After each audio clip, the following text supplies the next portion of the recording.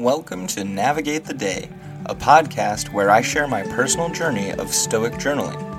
For 365 days, I will be exploring the teachings of Stoicism and how they can be applied to my daily life.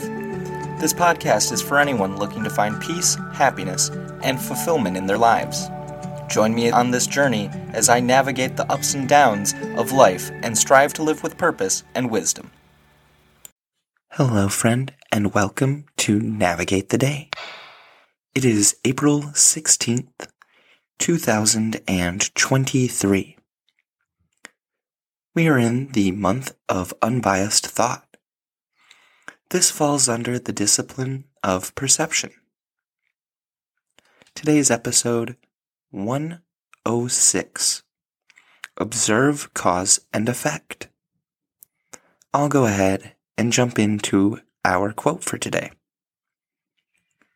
Pay close attention in conversation to what is being said and to what follows from any action. In the action, immediately look for the target. In words, listen closely to what's being signaled. Marcus Aurelius, Meditations 7.4. In this passage, Marcus Aurelius is emphasizing the importance of paying close attention to both actions and words in conversation. He advises the reader to focus on what is being said and to observe the consequences that follow from any action. He suggests that one should look for the intended goal in actions and listen carefully to the underlying meanings in words. Essentially, he is encouraging the reader to be attentive and mindful in their interactions with others. So that led us to today's journal prompt. What can I pay closer attention to today? When I sit and consider what could use more of my attention today, I met with the notion that my thoughts, actions, and feelings could benefit from a closer inspection. If my thoughts and actions have power to influence my external circumstances, then this should be my top priority. Even if I don't find myself reaching a positive mindset, the least I can do is come to a neutral place of level-headedness. Another place I have found myself paying closer attention is my interactions with others. In particular, I am working on being more attentive to my partner's wishes. I hope to be a better person in this regard. I need to learn that despite my thinking that my decisions are for the best, I shouldn't be assuming that this is true. My partner and I have very different personalities, and if we want to stay together, I need to be more willing to be open-minded to her way of thinking, and at the very least, her viewpoint, so that I can better understand her, and hopefully cause less friction between us.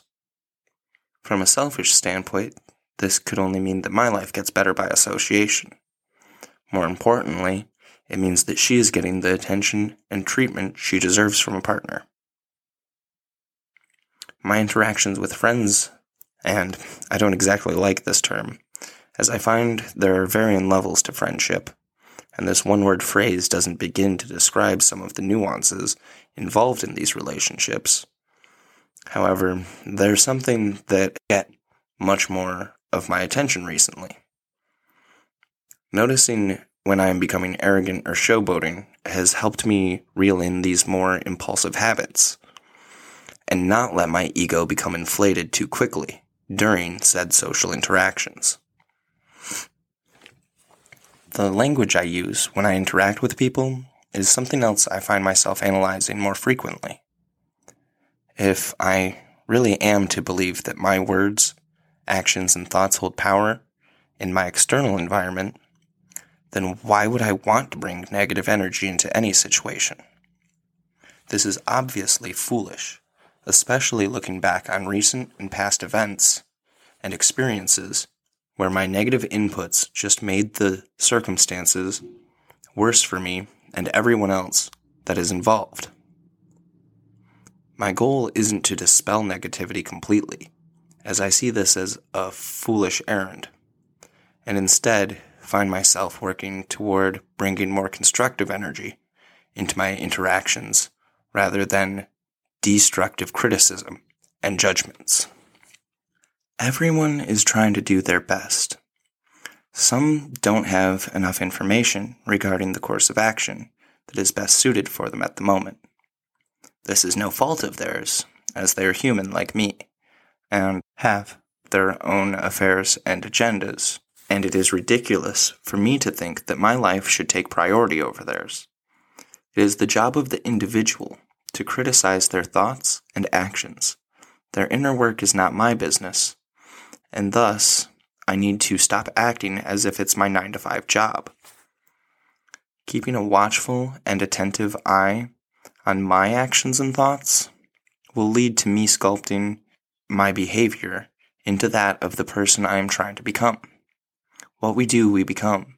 So I am putting effort into understanding my emotions and thoughts and the effect that they have on me and those around me, so that I may be more helpful and a more contributing individual. For many years, I have felt like a drain or burden to my family and friends, and am realizing the reason for this is my own doing.